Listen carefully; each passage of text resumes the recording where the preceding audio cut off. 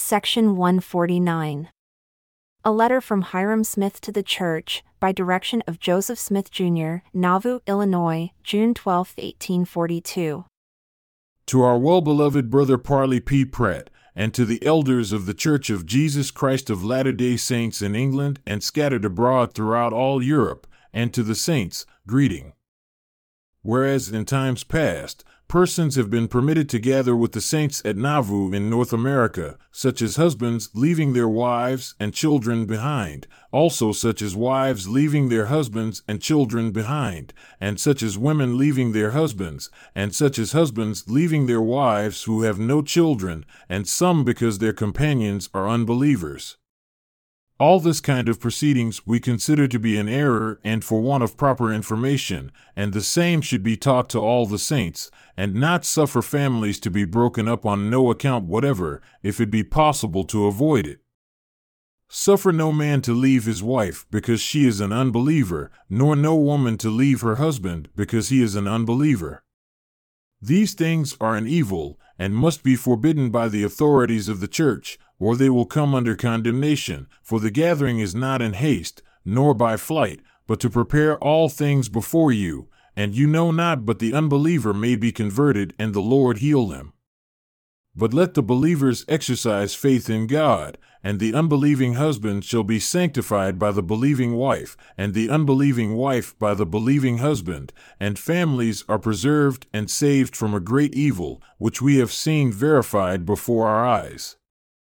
Behold, this is a wicked generation, full of lyings, and deceit, and craftiness, and the children of the wicked are wiser than the children of light, i.e., they are more crafty, and it seems that it has been the case in all ages of the world. And the man, when he leaves his wife and travels to a foreign nation, while on his way, darkness overpowers his mind, and Satan deceives him and flatters him with the graces of the harlot, and before he is aware, he is disgraced forever. And greater is the danger for the woman that leaves her husband.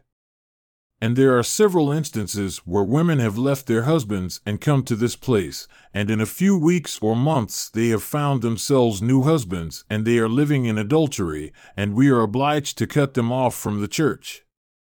There are men also that are guilty of the same crime, as we are credibly informed. We are knowing to their having taken wives here, and are credibly informed that they have wives in England. There is another evil which does exist.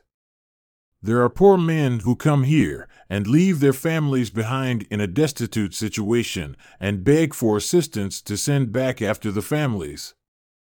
Every man should tarry with his family until Providence provides for the whole, for there is no means here to be obtained to send back. Money is scarce and hard to be obtained. The people that gather to this place are generally poor, the gathering being attended with a great sacrifice, and money cannot be obtained by labor, but all kinds of produce is plentiful and can be obtained by labor.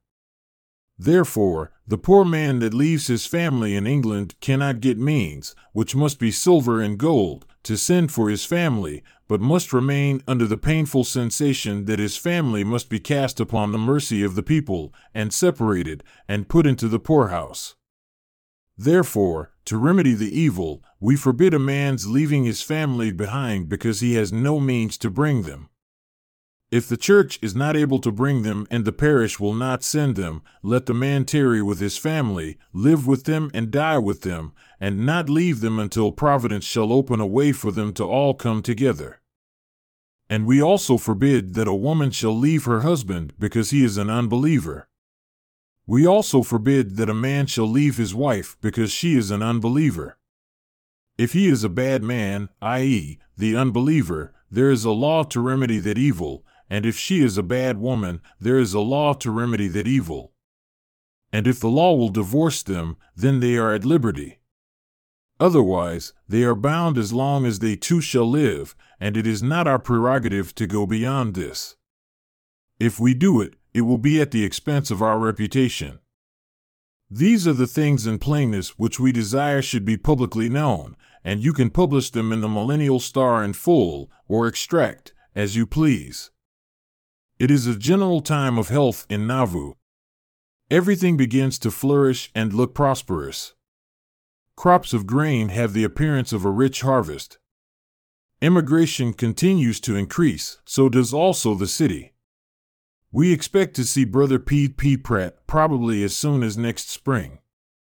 Brother Amos Fielding will be the bearer of this. He will start from here in a few days. May the Lord bestow His blessings upon you richly, and hasten the gathering, and bring about the fullness of the everlasting covenant, are the prayers of your brethren. Written by Hyrum Smith, Patriarch, by the order of Joseph Smith, President over the whole Church of Jesus Christ of Latter-day Saints. Hyrum Smith. Nota bene. Brother Parley P. Pratt will send over 3 families, namely Brother John Allaby's, John Farrar's, and David Clayton's, by the donation money that shall be given in for the building of the temple. They are now at work on the temple under that special contract that their families shall be forwarded to this place by monies donated for the temple. Brother John Allaby's family lives in number 33.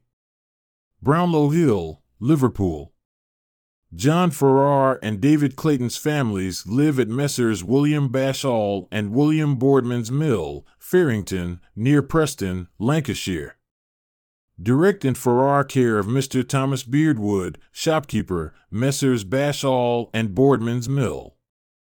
Also Elizabeth Clayton care of Mr. Thomas Beardwood, shopkeeper, Messrs. Bashall and Boardman's Mill, Farrington, near Preston, Lancashire. Brother Amos Fielding will understand the particulars. This is a precedent that we cannot establish, therefore you will be particular and keep this to yourself. Joseph Smith. Trustee in Trust. Hyrum Smith.